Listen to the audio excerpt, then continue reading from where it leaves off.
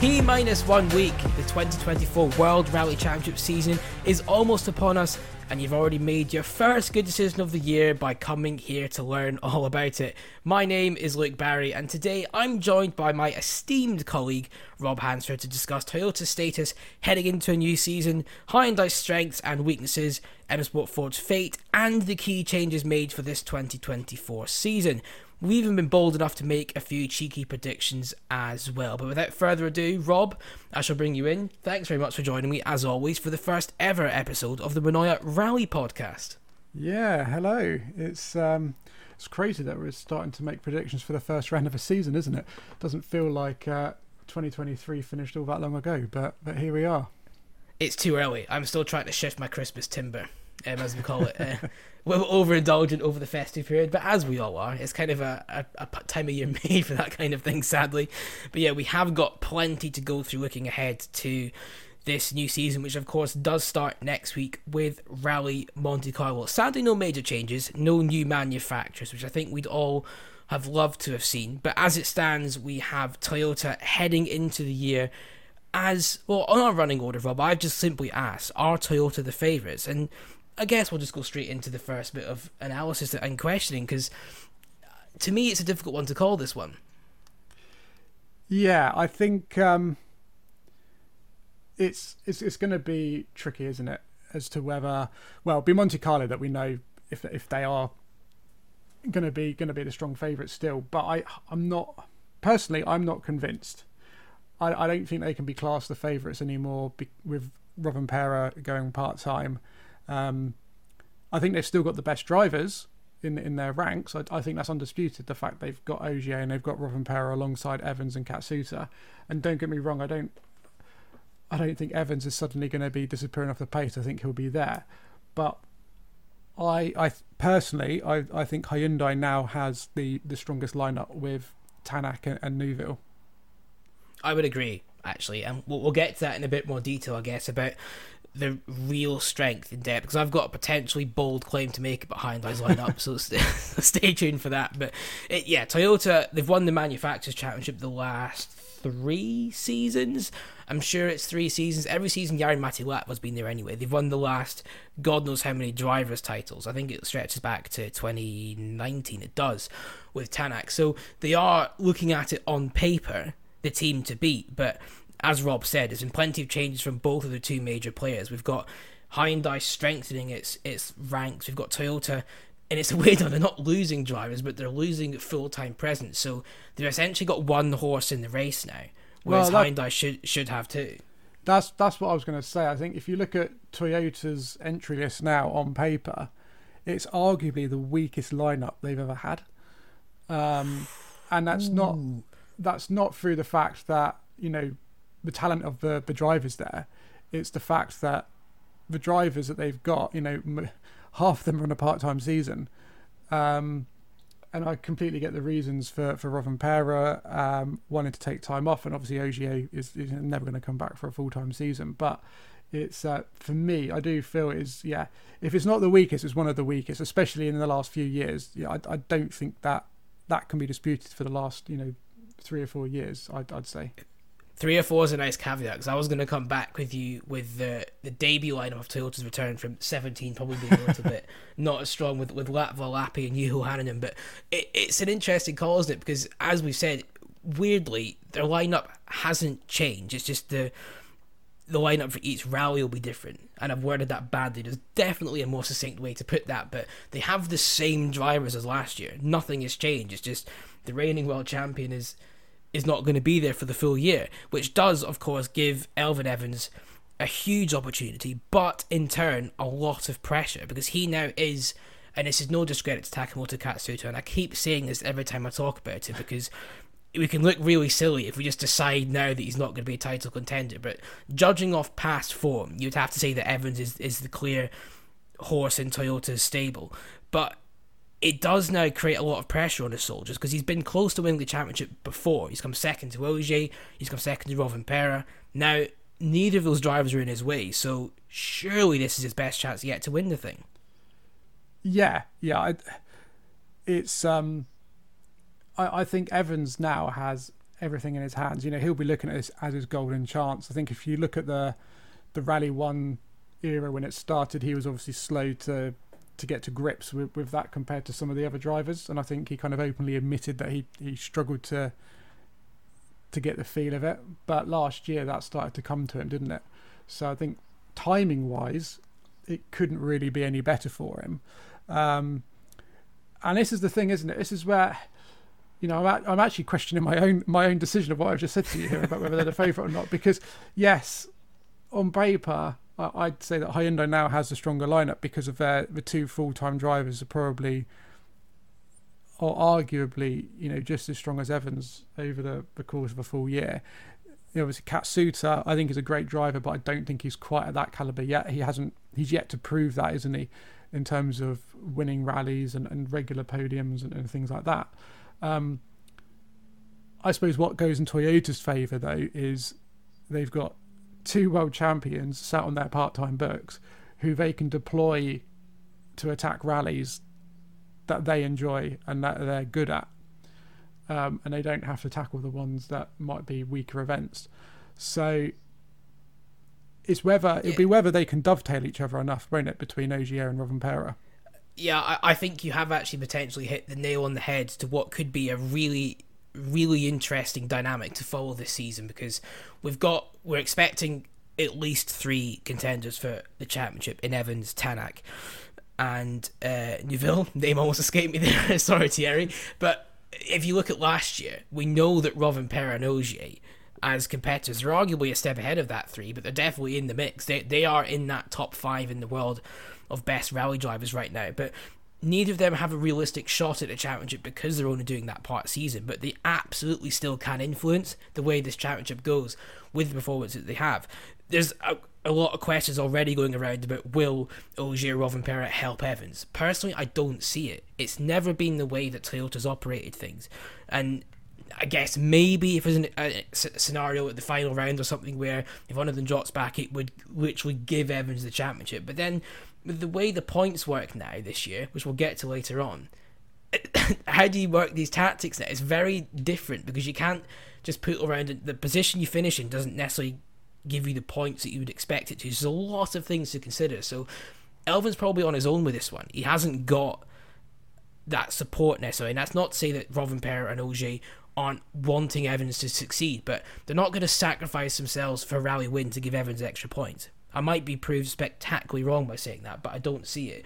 But then you can look at it the other way, is how many points can Ogier and Rovanperä take off the Hyundai drivers? So I think that's really going to be fascinating to see, and I'm curious as well because we don't know the exact nature of their programs. We know that Ogier obviously is doing Monty next week. We assume that Rovanperä is doing Sweden. I'd be very surprised if it's Ogier in the car. But could we see a scenario where both of them do an event? I honestly don't know. It would be quite something and spectacular to see it. But that's something that's currently unknown, and we'll do our best to find out as well. But speaking of Callie, I'm going to move conversation a little bit more towards our world champion, and I don't want to go too much on about the thinking behind his decision because I think that's old news now. It literally was last year's news, wasn't it? It's a new year. But I'm really curious, Rob, to see the difference in Callie's demeanour, his attitude. I don't think we can expect too much different from his performances. I think nobody was ever questioning how good he was, but just the way he conducts himself and the way he's enjoying and approaching his rallies when he's not having to think about a championship, I think that's going to be really interesting to see. I think we could see an even better Calais than we have done before, personally. Now, that's frightening, isn't it? Yeah, well, I think he's got time off, so he's going to be relaxed. He's going to be able to go and do things that he wants to do. He said that not just from a motorsport perspective, but just taking time out to go and spend time with friends and family. He's getting that work-life balance corrected, if you like. So I think he'll be rejuvenated. And refreshed, but secondly, I think the last couple of years he's been having to tackle these rallies with half his mind on the championship, so he has been cautious, and at times, obviously there's been plenty of occasions where he's gone on the attack and blitzed the opposition, but he's done everything and taken a measured approach in what he's been doing. I wouldn't be surprised if we just see an all guns blazing Kalle Rovanperä at events he turns up to, because the view he'll be looking at it of what have I got to lose. And I think a really sort of a Rovanperä that's let loose, I think could be scary, but I think it could be also be absolutely brilliant to watch. And yeah, I've just got these visions in my head that, you know, these rallies that he's going to be rocking up to on his part-time campaign, I think he'll be running off into the distance. Is my prediction on that. I'd say it as a bold prediction, but going off some of the speed we've seen from him in the past, I wouldn't say it's the wildest shout in the world. But you're completely right, I think, when you say he's effectively got nothing to lose. Obviously, he is there to do a job for his team. He does need to think about the Manufacturers' Championship as well. He can't just completely drive freely of responsibility, but realistically, he's got 2 other teammates that can help him there, so I doubt that's going to be a big thing. And you say that, you know, when you've seen how fast he's been driving, when he then comes on, you know, at the end of the stage and goes to the stage and report, you know, I was taking it easy, and we've gone and gone, what? You know, you've just gone like 5, 6, 7 seconds faster than anyone else has through that stage, and that's him driving with margin. So I don't think we'll suddenly see him, you know, going that fast that he's going to be binning it, because he's not that kind of driver. But yeah, I wouldn't be surprised if he's suddenly taking big chunks out of people if he's on a stage that he's actually enjoying. No, I'd agree. And to me, it feels like he's about to adopt the Ogier model, in where only a win will matter to him now. As we said, there is no championship to think about. There is nothing else. There's no reason for him essentially to turn up to a rally other than to try and win the event. And we've seen that with Seb in the last couple of years since he's done his part-time campaigns, that when he's not winning, to say he doesn't want to be there or be strong, but he certainly struggles for the same motivation, because what Ogier used to always be very, very good at was maximising his bad weekends. And they always say, as the old adage goes, that you don't win champions on your best weekends, you win them on your worst ones, don't you, with picking up those extra points. And that was where Sebastian was always, I would say, probably the best we've ever potentially seen, actually. I maybe even put my head a lobe on that, in terms of his ability to recover things from difficult weekends. So suddenly when he didn't have that bonus, if he wasn't doing quite so well, his head would drop. I think we saw it particularly in CER, didn't we? A few months ago. So will Rovanperä be the same? I don't quite think so. It is a bit different for Kalle, because he's doing this in the knowledge that he's coming back full time for 2025 as well. So that again in itself is an interesting thing to wonder, because I don't know if there's any tax you can really play with this, but you've got to think he's going to have a very, very keen eye on how this championship plays out, because for Kalle, obviously, he knows the strength of his own teammate. He knows the strength of his own car. He probably knows what to expect from Thierry. But Oyt Tanak in the Hyundai is the big curveball. I think if Kalle was around, that's potentially the biggest thing you'd have been worried about this year, because it's the biggest unknown. It's the biggest thing you can't quite quantify. So he's going to, I suspect, be taking a very keen interest in how everybody goes and seeing where he matches up, because at the end of the day, he's going to be fighting them again the following year. But yeah, I'm very curious to see how it pans out for him. And actually, in fairness, what comparisons we can and can't draw with Ogier. I may be a little bit too obsessed with this, and I don't want to be seen as somebody trying to create a bit of drama. But we know those two are potentially, in the wrong circumstances, capable of having a bit of a disagreement. We saw it at Safari Rally Kenya last year. Now, I don't think either of those drivers are going to look at the championship table and go, he's beaten me by X amount of points, he won this many more stages. But we, as pundits, as fans, if they do a similar number of rallies, we can legitimately make those comparisons. And I know they're a bit meaningless, but I love diving into stats and making conclusions. So that interests me, who will actually look the stronger in their part season. Obviously, there's so many factors that come into that. But yeah, I think it's really quite bizarre to have two world champions sharing a drive. And honestly, I'm racking my brains, and again, there's going to be somebody that tells me that I've forgotten a really obvious example, but I can't think of a time I've ever had that in the World Rally Championship, to have two of the guys that are probably the best in the world at the moment sharing one seat. It's quite sensational. But this is the thing, it's a very, very different dynamic for Toyota. And I guess, Rob, it's a blessing, or is it a blessing, or is it pressure for Taka Katsuta? How do you look at things for Taka this year? Because this is the first time, I guess, he's been fleeting around the works drive for a while. Last year, he obviously got nominated for some of the rallies, but this year, on every single event, he is going to be there scoring points, representing the main Toyota team. It's another step, but do we think he's up to it? This is going to be the pressure point, isn't it, for Taka? He's had all the nurturing, all the guidance. He's had a lot of time from Toyota in terms of being able to develop. And I think he's turning into a really, really decent driver. Putting aside the fact that I think he's probably one of the nicest drivers out there, nicest people in the service park. But I think he's starting to get to grips with driving at the top end. I think he has shown that, and he showed that year before last. He was the most consistent driver in the Rally 1 field, even though he was part of a challenge program. He was consistently knocking around that, the fourth position kind of mark and putting together, strong results on a regular basis. So he needs to deliver that again, but this time he can't be doing it for fourth, fifth or sixth, can he? He's got to be doing it regularly in the podiums. So there's no doubt about it, he's going to have to take another step up and take a step forward. Whether he can do that or not, I'd like to hope he could, but time will tell, won't it? We haven't got a crystal ball in front of us here, but it's I'd like to think he could. I think part of his problem is I think he puts too much pressure on himself sometimes, which can hinder his own driving. So I think if he can kind of find a way to keep the pressure at bay and keep a cool and level head, then I wouldn't be surprised to see him regularly hitting podiums. But it's, he's entering a new phase of his career. He's never been in this kind of position where he has to score points. Like last year, he was obviously driving for the team, but Calais and Elvin had to score the points. And yes, right, he needed to be scoring points, but it wasn't a big issue if it was fifth or fourth or mid top 10. They haven't got the cushion of Calais or anymore as their full-time driver. So yeah, he's got to be the one nudging for second place or wins and minimum podiums every rallies now.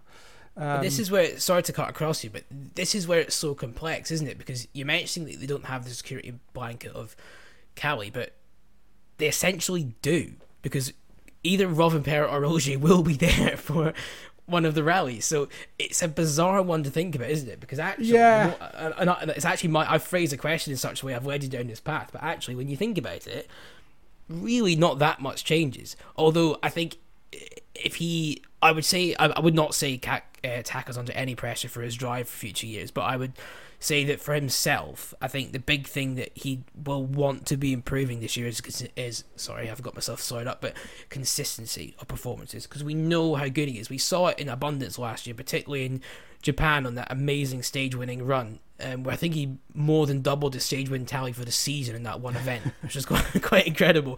But the biggest example for me I'll always give with Taka, I guess the frustrations where he is at the minute, is Estonia and Finland last year. With Estonia, he finished the last of the Rally 1 cars that wasn't Tanak, who had that massive penalty.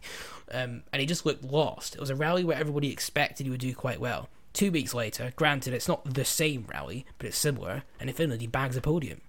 And it's such a big contrast in the levels. So I think he needs to find a way to keep performing it the Finland way and avoid the dips of Estonia, and that's where we'll see the next step. But oh, go on, mate. No, I was going to say, he's a real psychological driver, isn't he? In that he's very... I quite like the fact that he's quite open at, if things aren't going his way, he'll be upfront about it and say straight away of, I'm not driving well enough, I'm not, I wasn't going fast enough through here, I missed pace here. He's not afraid in fronting up of his own errors. But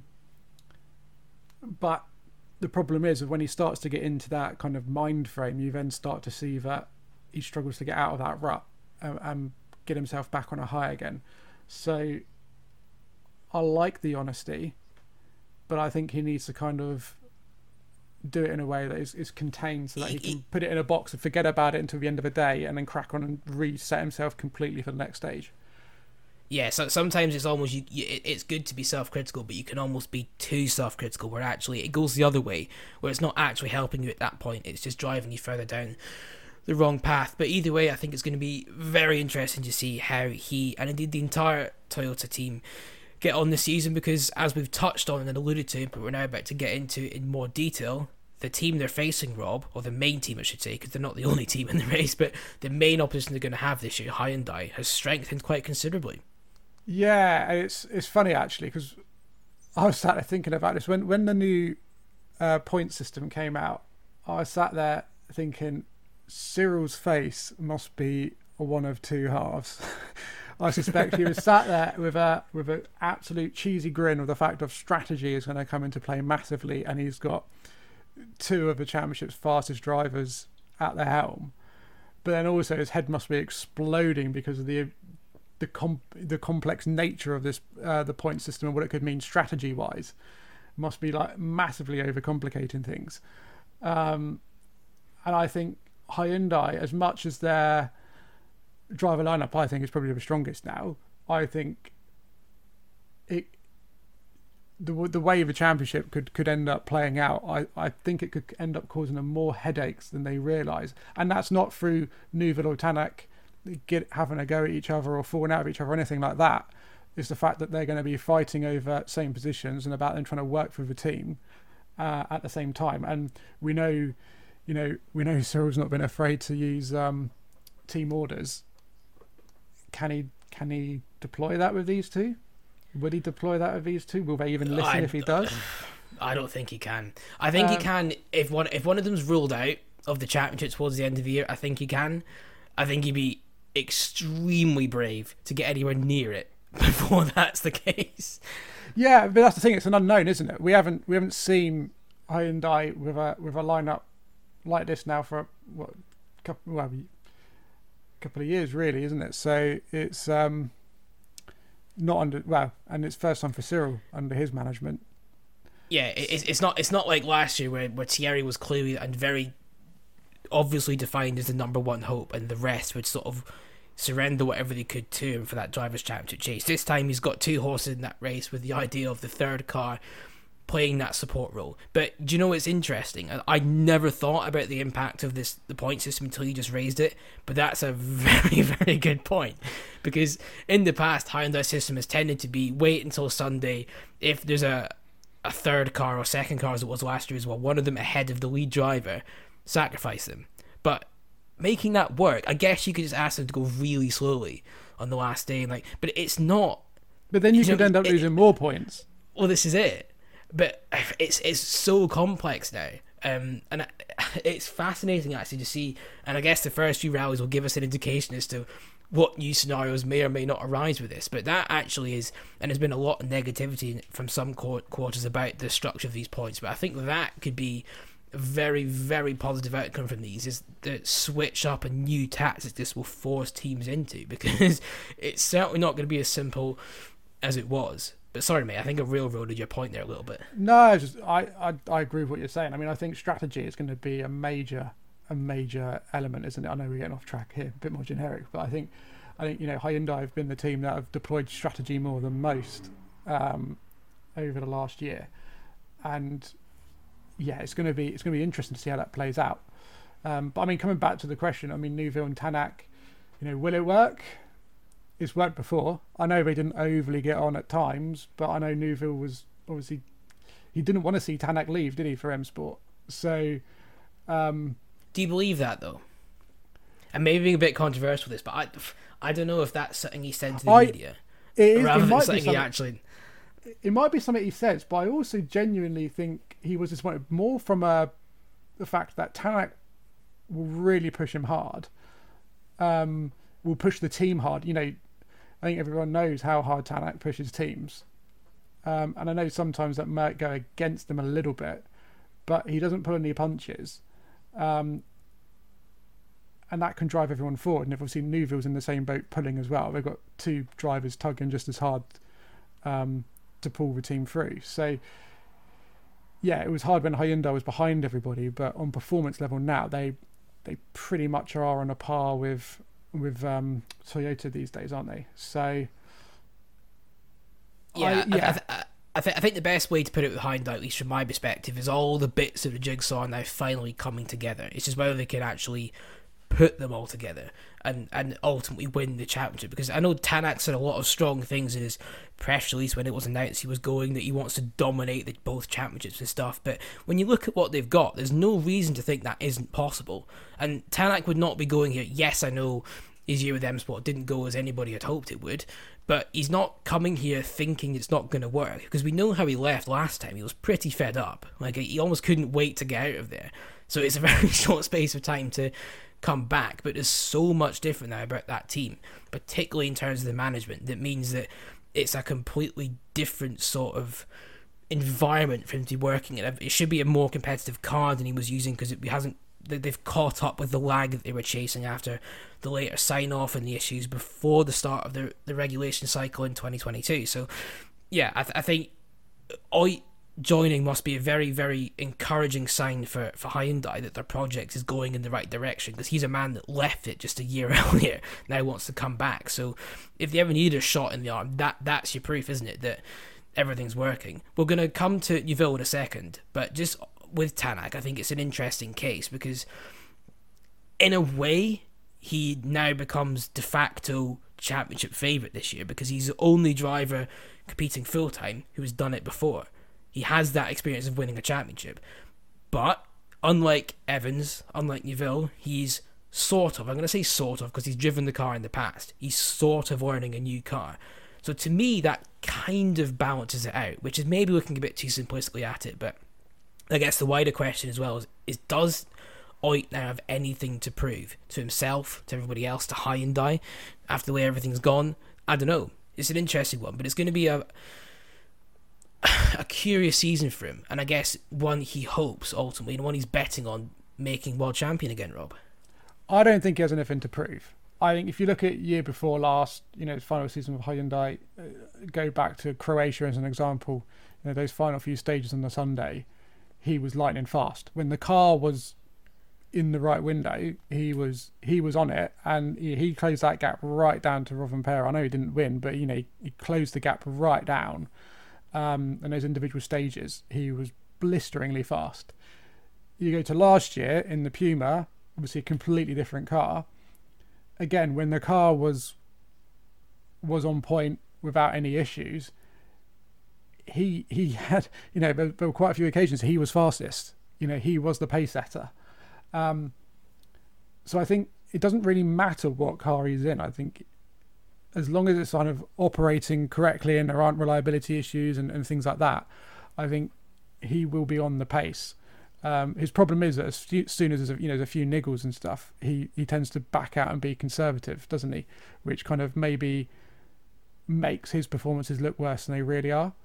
Because he tries to, last year we saw it a few times that would be a problem. Rather than trying to still push the car right to its limit regardless, he'd back out, save the car, but would lose big chunks of time in the process. I have no doubts that he'll get in the Hyundai and be straight on it from the opening stage of Monte Carlo. I would not be surprised in the slightest to see him fighting for the fastest times.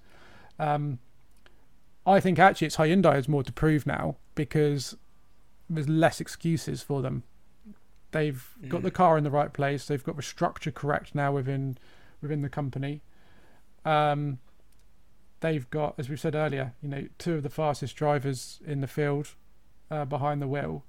I actually think it's now time, Hyundai have got something to prove now, rather than Tanak. Interesting, and in fairness, it's a very good argument. I'd struggle to pick any holes in it, to be fair. Which is unlike me with you. I know that's it. You don't normally say something that I don't try and pick holes in, so well done, mate. Well done. But yeah, I guess the final thing on Tanak for me is what I find quite interesting, and I've no idea what impact this will make, but I don't know if you knew this, but he's taking his engineer from M Sport, Jamie McMillan, along with him to Hyundai, which is intriguing to me. Suggests he obviously worked very well with him at M Sport, last year, but what difference that'll make, I don't know. But it's a layer of comfort he's got with him as well, coming back along. But again, he knows the key people in the team, and he has every chance of fighting for the championship. I've got no doubt, and I just hope that we don't see a scenario where any one of these drivers gets a run for it. I don't actually see it with this three, Neuville, Tanak, Evans. I think they're actually all very evenly matched. I would say on his day, Tanak is the best of that bunch. I still think if I was to rank the current drivers at the minute, I'd still put Rovanperä first. I think if he was competing this year, I think he would still be world champion. But I think Tanak would have given a very, very good race. I think with Rovanperä out of it, then Tanak for me probably just about becomes the favourite. But it's all form, it's momentum, it's everything that comes into it. It's not everything's perfect on every given rally. You've got the likes of Evans who will grind anything out all the time. Neuville is as tenacious as they come. So it's not a foregone conclusion. No, and that's what makes this so exciting. Yeah, because this is where you come into people's talents, isn't it? Because as you say, I think, like you, I think Tanak probably out of the three of them has more outright pace. But I think Evans has the ability to be more consistent over the course of a full year in grinding out those results, which showed last year how far he took it into the season before Calais finally got the championship, and we've seen it before against Ogier, taking it down to the wire. So on paper that would almost make Neuville the weakest, but I still don't. Yeah, it would be very hard to say that Neuville is a slower driver or a less able driver than Evans or Tanak, though, wouldn't it? It would, but it is an interesting case actually for Thierry this year. It's his 11th season with Hyundai, would you believe? Which is quite some run. It's quite a sort of layer of what's we're looking for, loyalty. That's it. He's shown to that team. He's been there since it's rejoined the championship in 2014. I think we all kind of know the stats. We're in there 5 times a runner-up in the championship, which in itself was incredible. But obviously that then raises the obvious question of, well, will we ever actually win the thing? I guess the same context has to be applied as with Evans. Realistically, is he going to get a better chance in this? I don't know if he will. It could be, to me, a potentially, and it's a bold statement, but a potentially career-defining season for Thierry 2024. Well, I think either way, yeah, it's going to be for him and for Evans. They're the two challengers. At the end of the day, Tanak has won the title before. So regardless of what happens, he's always going to be world champion. But between Evans and Neuville, the question has to be answered now, doesn't it? It's for both of them, it's their best year at being able to win the title. If they win it, then I wouldn't be surprised if they go on to win a few more titles down the line. But if either of them or both of them fail to finish on top, then I think you kind of have to question whether it will ever happen. I'd agree, and I think a lot of it is because, and it's impossible to predict too far in the future, and we don't know how long Calais will be around, but I would be so surprised if Rovanperä doesn't turn up in 25 and win the thing. I think he'll be even better than he has been for his part season. So I think, and obviously every driver at this level goes into this wanting to become world champion, but I think Elvin and Thierry are both smart enough to know that this is a golden ticket opportunity now. They've got one less driver to worry about. Obviously they've still got each other, and they've got Oy, who's a formidable competitor, as we've just discussed, but yeah, it's a big chance. I think Thierry, the two key things he needs to do is, and he's done very well at this in the past actually, is have a good start. He's developed quite a good run of constantly scoring podiums. He could probably do with a win in the first half of the year earlier than he has been doing in the past. I can't remember when he first won in 22, but last year it took him till round 6 in Sardinia, at which point Toyota been running away with it a little bit. I think he needs that result to get him a bit higher up the championship to begin with, and he needs to try and avoid. It's so easy because over 13 rallies, who are we to sit here and say, drivers shouldn't make mistakes? Of course it's going to happen. But you can look at every single season Thierry's done, and there's always been maybe, sometimes 2, but always at least 1 mistake we can look at and think, yeah, that's probably cost you there. And it's happened to Evans and Rovanperä last year. So it's unfair to completely single Thierry out.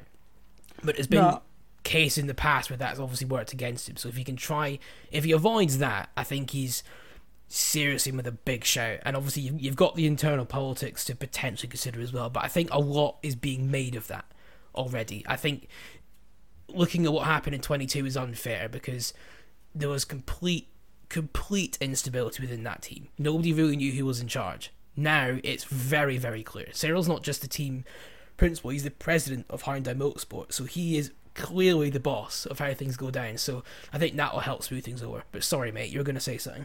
Yeah, I was just going to say, I think the weakness Neuville needs to overcome really is the fact of he's quite often a slow starter to a rally.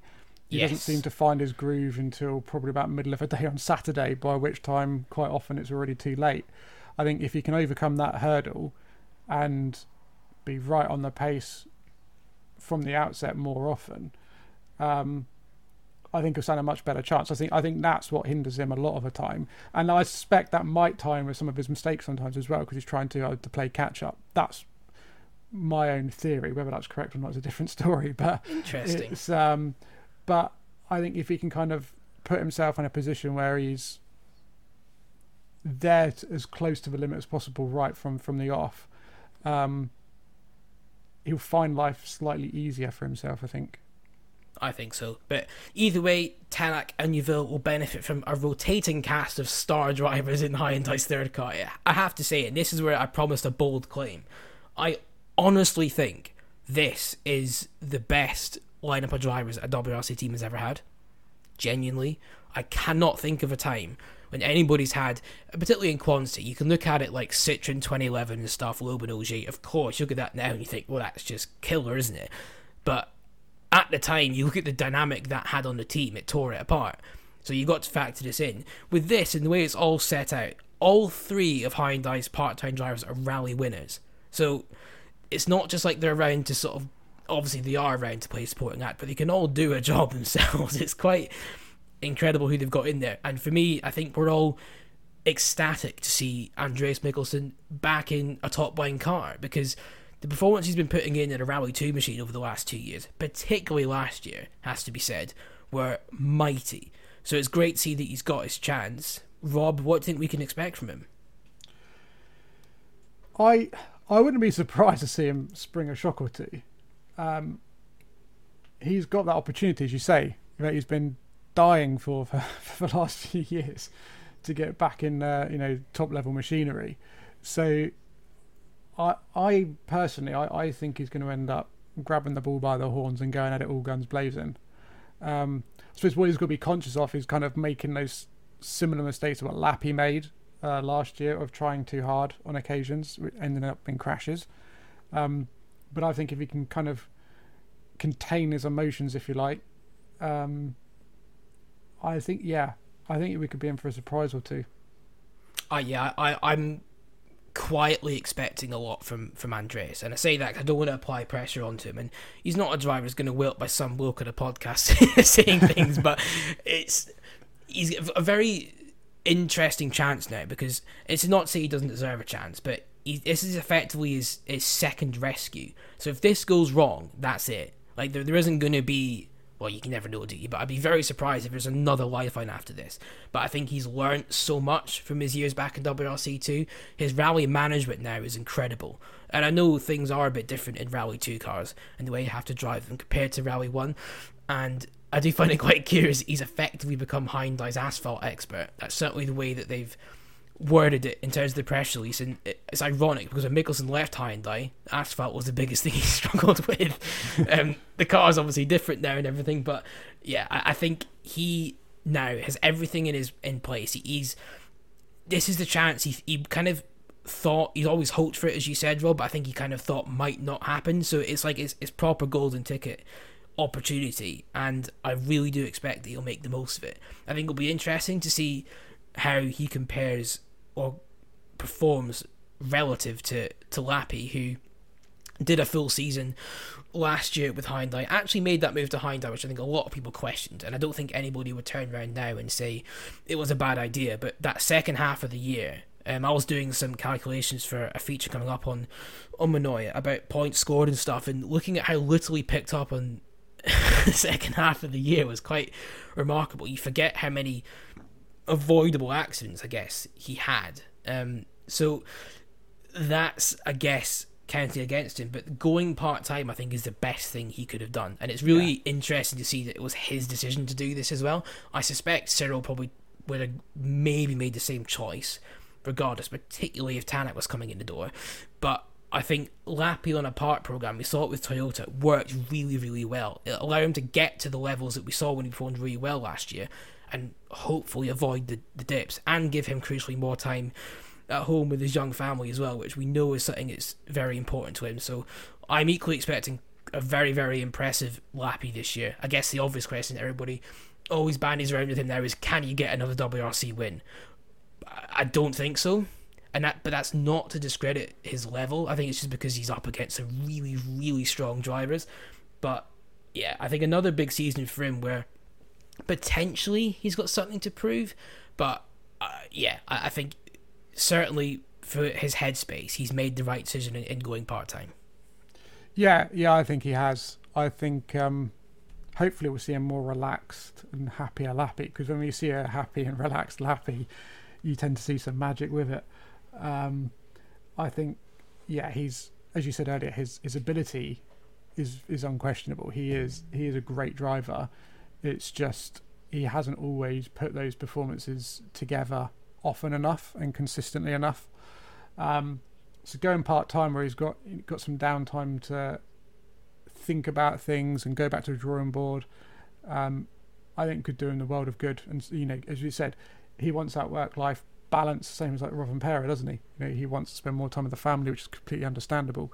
And having that kind of break and freshness, and obviously, as we said, it helps rejuvenate you and get you back on that right track. So I'm not sure we'll see a rally victory from Lappi, but again, I think he could run him close on occasion.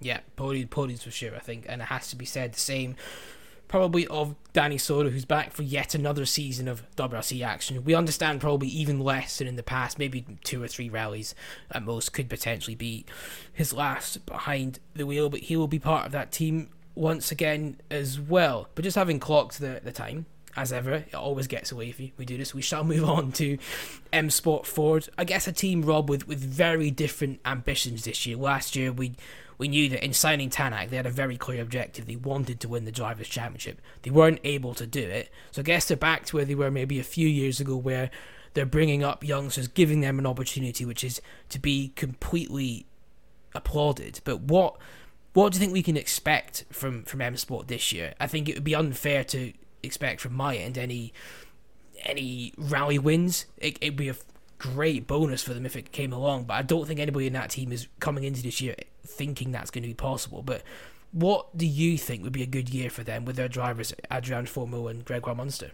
Yeah, I don't think we'll see a rally victory from Munster or Formeau, but Formeau's shown before he's got the ability to get podiums, and he is fast. His problem was that he was trying to drive too fast when he was in a Rally 1 car before, and that's what ended up in him crashing too many times and losing that drive and dropping back to Rally 2. But last year, in Rally 2 and also in the British Rally Championship, he showed how fast a driver he is.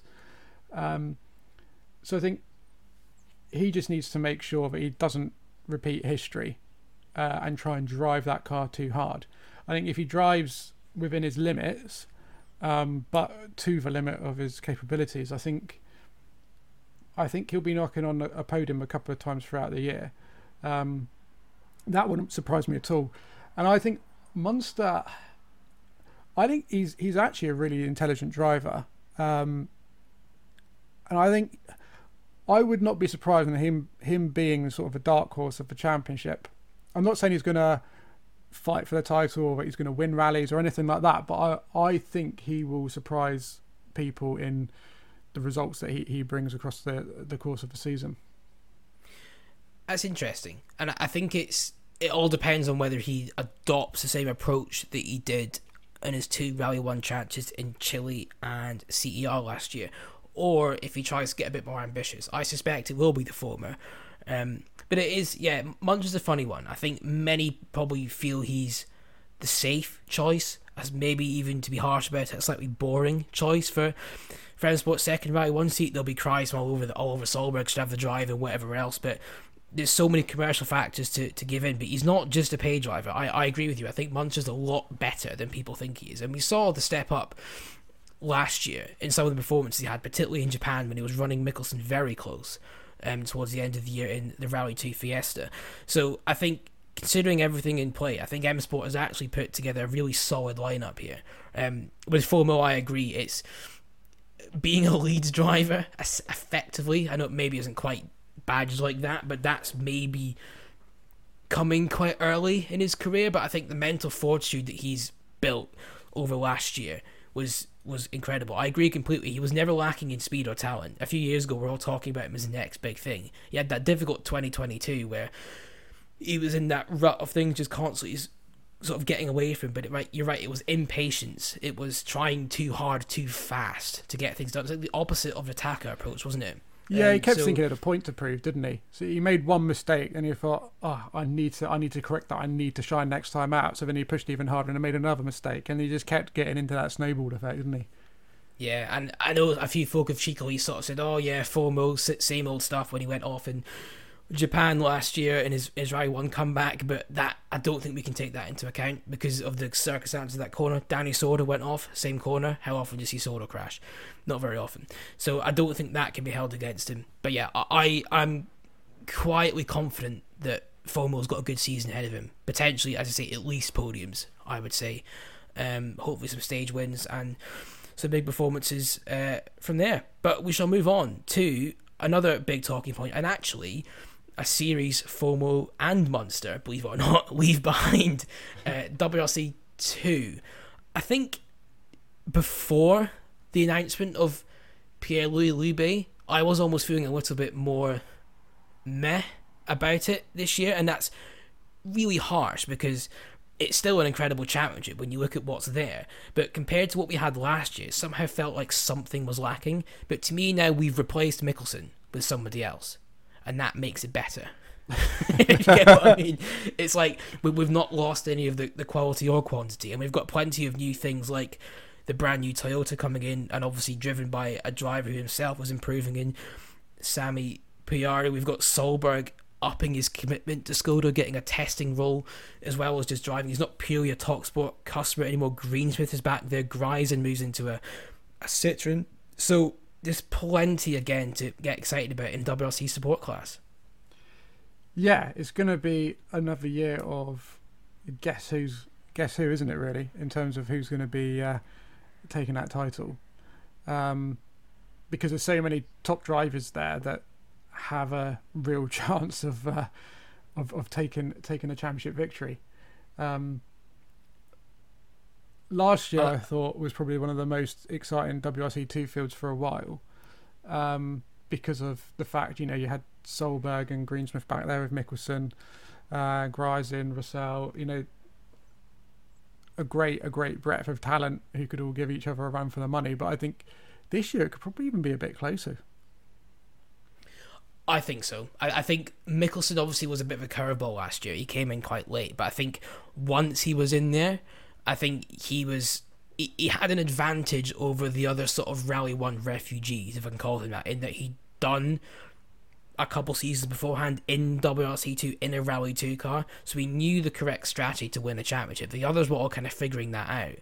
But yeah, to me, it's incredibly tough to call, and actually I won't say too much because we've got this in our predictions later on, but I think a lot of it will depend on how competitive that new Toyota is. I was going to say that, yeah. If that proves to be the benchmark. But it's interesting, a lot of drivers have still bet on the Skoda. I don't know if I'm surprised by that or not. I think a lot of people expected Loubet to potentially go for a Toyota, particularly when they saw that he was testing one, but I think the thing is, the Skoda is a known quantity, isn't it? Yeah, completely. It could all change when Pujari heads out for the first time in the Yaris. Well, this is it. I just struggle. I mean, I don't know what I would do, but you're right. The Skoda is clearly a very good car, but I think it depends who you are. If I was somebody like Loubet, and obviously we don't know if he had a straight choice, but I think I might have been tempted to bet on Toyota for two reasons. Three actually. One, because he's kind of got not to say something to prove. I guess he does in a way, but he can afford to be a little bit different rather than competing in the same car as his maybe main rivals to get into a Rally 1 car again. Although arguably you get the other way actually. If he's in the same car, then it's a direct comparison, isn't it? But to me, the two key reasons are, one, I know Toyota's not done customer cars before, but they are the clear benchmark in Rally 1 at the moment. They were with the World Rally car. I find it incredibly hard to believe that this Yaris isn't going to be incredibly good out of the box. And secondly, it's a potential link to Toyota's factory team as well. It's obviously not quite, because Toyota isn't running. It's the same as Skoda works. It's not officially running these Rally 2 cars, but showing well on a Toyota might not harm his chances of impressing the bosses in the big team as well. I don't know, but it is interesting. There's movement. I'm curious to see what happens to them sports entry as well, because obviously there are two drivers who now both stepped up to Rally 1, so whether they'll still run a team, I don't know. They'll have William Crichton, the junior world champion, in there because that's his prize. But beyond that, I don't know. We'll have to wait and see, I guess, on that score, what they will do. But before we move into our predictions, which I'm sure you're all tantalising, we've been waiting for throughout these last 45 minutes, I want to just quickly move us on to the new point system in the WRC. And I've got my own thoughts on this, but I'll save it for a second. Just to clarify, actually, for the avoidance of any doubt as well, 30 points is still the maximum available for WRC weekend, but you don't win that by just winning the rally and the Power Stage anymore. To do that, you've got to be fastest on the Sunday as well as across the rally. So after Saturday, there's a separate points classification, so the winner gets 18, 15, 13 on a slider scale down to 1 for 10th, but the 7 fastest drivers on Sunday will also get points. So this is in a bid to effectively try and avoid all the cruising around that we've had in the past, and then the Power Stage remains the same. For me, I think the key thing is they've done something and they've addressed the problem. Whether it's the right problem, the right solution, not the right problem, whether it's the right solution, what do you think, Rob? Yeah, well, when this announcement came out, I think I was on the phone to you in about 5 minutes, wasn't I, to say that I think that it's really good that they're trying to do something to change things about, to liven the rallies up and keep people wondering who's going to come out on top, through to the Sunday. The issue for me is, I think what it's going to end up doing is overcomplicating things for casual fans, which might go against the grain of what they're actually trying to achieve overall as a championship.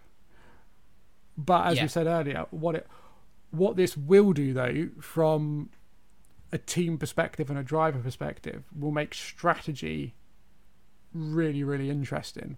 Because I think there's probably a few ways you can deploy strategy. And there's probably ways that historically, the way that, say, like Hyundai deployed strategy last season, that could actually bite them big time if they did that this year with the points positions in place. So it's gonna, for me, that's gonna be where the interest really lies, of how teams cope with this, and especially with like the third driver, how they deploy them in what scenario. Do they just wait for Power Stage points, or do they go all guns blazing for Sunday and try and pick up the Sunday points as well as the Power Stage points, or do they try and split drivers, and try and tackle each element separately? It gives a lot more variety. It gives a fair few more options at teams' disposals. But I think for the overall show, in terms of, as we said, for like TV audiences and the like and casual fans, I think from that perspective it could be detrimental. But I do applaud WRC for trying to do something to liven the show up for the whole weekend. Yeah, I'd pretty much agree with that completely, actually. In fairness, you can almost copy and paste that and just put my slightly dulcet Scottish accent over that. Give me. But yeah, I think the key thing for me is I would consider myself a bit of a rally expert, right? And I know this is obviously new. We haven't had it in practice yet, but I was doing a voiceover for a video on our YouTube channel, which actually I think should be out by now when this podcast comes out. If not, it's coming very soon. But I made a mistake in the script of how many points were to be awarded to the first driver on Saturday. And that to me says it all. It's something very difficult to get your head around, something new to think about. And you're right when you say it brings about these new possibilities, but it's possibly I think rallying is quite a complex and nuanced sport anyway. I think adding more to that is dangerous, and I think the what's the phrase I'm looking for? The TV side of things, with the way the sport is currently packaged, most people watch it. Not everyone, because it is available on sports channels, the Power Stage, but most people are paying to watch the coverage. So if you're paying to watch the coverage, you're already an avid rally fan. You're not doing that because you're casually interested. So they're following the rally anyway. So yeah, I completely agree, and I'm being careful because it could turn out to be fantastic. I said it on another podcast, actually. I don't want to sit here and judge it until we've had a few rallies to look at it, but my gut reaction was fantastic. We've done something. Potentially it could have been refined, and in all fairness, there's nothing to say that it might not be refined. I don't think they can necessarily do it mid-season because it's in the sporting regulations, but they can certainly look at it for the future. But as you said, Rob, I think it's great that they have done something to try and cure it, because I think we all know that Sundays have been lacking a little bit in action of late. But speaking of Sundays and what happens to drivers on a Sunday, here's an awful segue to our first prediction, Rob. You've got it in front of you, so you know what I'm doing. The listeners don't. But the first thing, we've got 4 predictions we've boldly made, and actually, I'll be honest, I've made this list. I've not thought about them. So I'm going to be doing it completely on the fly. But so you're hoping I've got a real lengthy explanation for each one? I am hoping. Give me time to think about it, or I'll just copy your answer. But yeah, the first one we've played into is, will there be any new WRC winners this year? Which is quite an interesting question to think about, because it's not about whether some driver will win more than other or return. Like, so Lapid, for example, doesn't count here. He's won a rally before. Will we see a debut WRC winner in the championship? No. Simply, I don't think we will. Because you've got Ogier and Rovanpera in there as part-time drivers who will no doubt pick up the slack if Toyotas are fast enough. If Evans can't win it, for example, or Katsuita's out of the question. I don't, as we said earlier, I don't think Katsuta is going to win a rally there this year, being totally honest. I'd love to see him win, but I don't think it will happen, because I think if Evans isn't there from a Toyota perspective, you've still got Tanak, you've still got Neuville, who I suspect will be picking it up, and then as you said, you've got Rovanpera or Ogier, depending on what rally it is. And to be fair, Lappi could always spring a surprise, couldn't we? I suppose, as a potential, but I don't see anyone other than the usual suspects winning rallies this year. It's actually a really bad question, to be honest, because effectively it's will Takamoto Katsu to win a rally, which is not to discredit Formula or Munster, but for the interest of, I almost believe it. I don't 100% believe it, but for the interest of interest, I'm going to say yes. I think Taka will win. I'm going to go bold. I'm going to say he's going to win Rally Poland. So there you go. Clip that up, and when that becomes true, you can all come back to me and tell me how clever I am. I'll put a tenner on it now. Yeah, go for it. Yeah, it's not my fault if it doesn't come in though, eh? But we touched on it earlier. Second of our 4 predictions, who will come out on top of WRC 2? I've been to and fro. As soon as I saw this prediction, I was to and fro. Heart says Solberg. Head says Greensmith. Ooh. Explain that. So I think Solberg probably is the fastest out of the WRC2 candidates, personally. I think he'll have the edge, even if the Toyota is still the fastest. I think he'll still have the edge over Payari, is my prediction. But we just saw Solberg run into too many issues last year. Not necessarily through his own fault, but he picked up, he picked up a few problems, even with just like punctures, like bad luck and things like that. He needs to needs to try and avoid those issues again this year. And I think sometimes as well, what actually went against Solberg's way, the rallies he was performing really well at were rallies that he wasn't actually scoring points on. Yeah. So I think potentially he needs to almost, do a better job of picking the rallies and scoring points on, if that's possible, because it is a bit of a luck of a draw at the end of the day, isn't it? But I don't know. I've just got this niggling feeling. I can't put my finger on it, because Greensmith was there as well, wasn't he, last year? Yep. And I've just got this niggling feeling that he'll end up probably being the most consistent driver across the year out of everybody. I think this will still be a year like a learning year for Piari, especially with obviously the Yaris being a new car, and there's a potential for a few teething issues with that car at the start of the year and things like that, which could potentially hinder him. So I think it'll end up being a battle between Solberg and Greensmith. But yeah, as I said, my heart says Solberg. I'd love to see Solberg win WRC 2, but my head is saying Greensmith will probably end up champion. Interesting, because I'd actually look at it the other way with Solberg, and I'd actually say that last year gave him plenty of things to learn that he can apply this year. And one thing he has got this year, which I don't think he's ever had in his rally career in the past, is continuity. He's going into the season doing the same championship with the same car, so it's all more familiar. I think it's wrong, and I'm quite glad that you've highlighted Greensmith, because I think he's a driver a lot of people will actually forget about in this mix. You can get excited about all the rest of them, but he was incredibly strong last year and almost won the championship in the end. So I think he's definitely going to be a contender. But for me, I think Solberg comes out on top of the Skoda contingent. The big curveball is Piari for me. I think it's going to be a Sammy versus Oliver shootout, and I think a lot of that could depend on the balance between the Skoda and the Toyota. But if you're going to push me, I would back Oliver for the title this year. I just think he's got too many things in his favour, and he's done too well. He's shown nothing to me that suggests he can't do it. But then nor is Greensmith, nor is Lube is more of a question mark, but I think he'll also do really well. It'll be interesting. And of course, Russell, he'll win the tarmac rallies. He always does. But moving up the field into Rally 1, who will be manufacturer's champion? Can Hyundai finally wrest that championship back from Toyota? Oh, this is difficult, isn't it? I'm going to go against everything I said earlier about Toyota not necessarily being the favourites anymore and say that I still think they'll come out on top. I agree. And I think purely because of how good that third car is, and Hyundai's is great, but if you've got a third car being shared with two world champions who are ultra determined for a good result, not worrying, I don't know, I just struggle to see that balance being beaten. Hyundai's the bigger unknown anyway.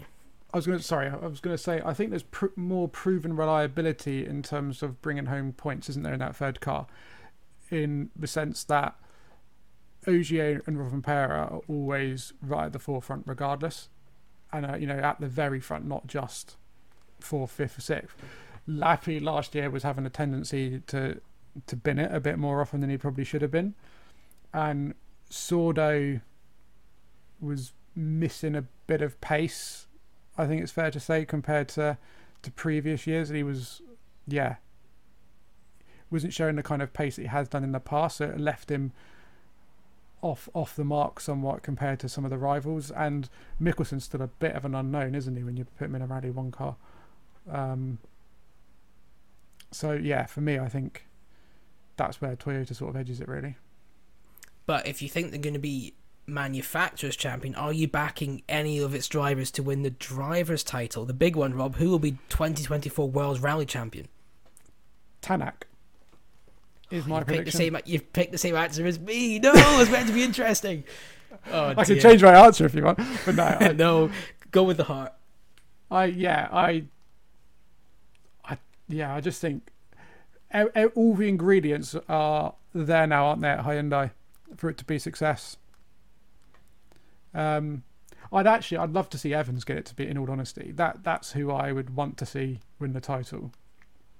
I think Evans has been so close so many times now.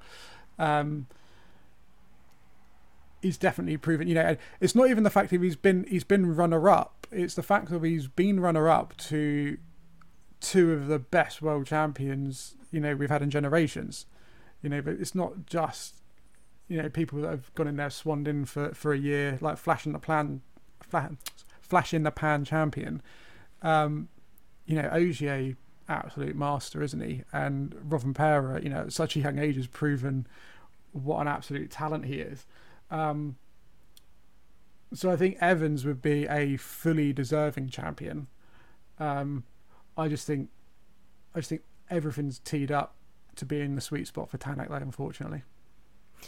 Yeah, I think with Evans is an interesting one because you apply the paper argument and you can look at the fact that excluding 2022, almost called it last year, but it's not anymore, of course, excluding that year, since he's been a Toyota driver, he has beaten Neuville and Tanak.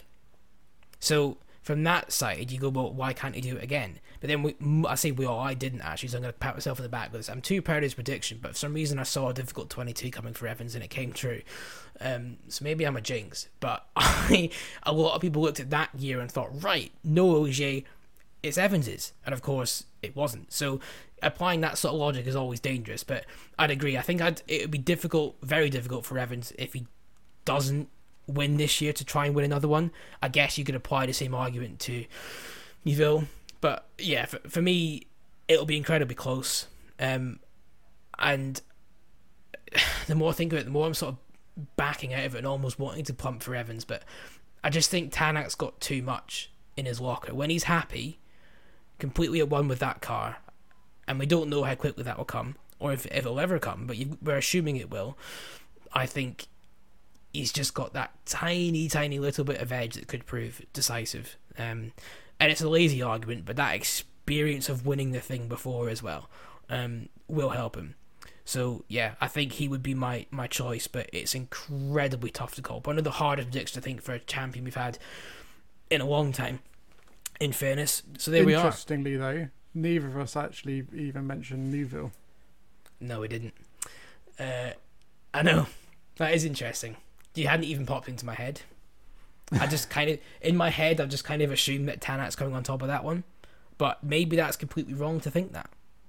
Who knows? This is the thing. The beauty of sport, it's not won over what two blokes say on a podcast before the season begins, is it? So we'll see it unfold over the next 13. If it is, I'd be a rich man. We would indeed. But yeah, there's 13 rounds all to wait for. We're absolutely excited for it. We hope you are as well. Let us know what your predictions are for all of these as well, and please do look out for more Manoia Rally podcast episodes. It is going to become a regular Monday upload for this podcast every week. This is obviously a slight exception, so on Monday there will be a full Monte Carlo Rally preview as well, so please look out for that. Make sure you are subscribed to our YouTube channel as well for more video updates, and of course ManoiaWatches.com for all the media side. But from us, Rob, I think that's just about it. Thanks very much as always for your company, and we'll see you in a few days.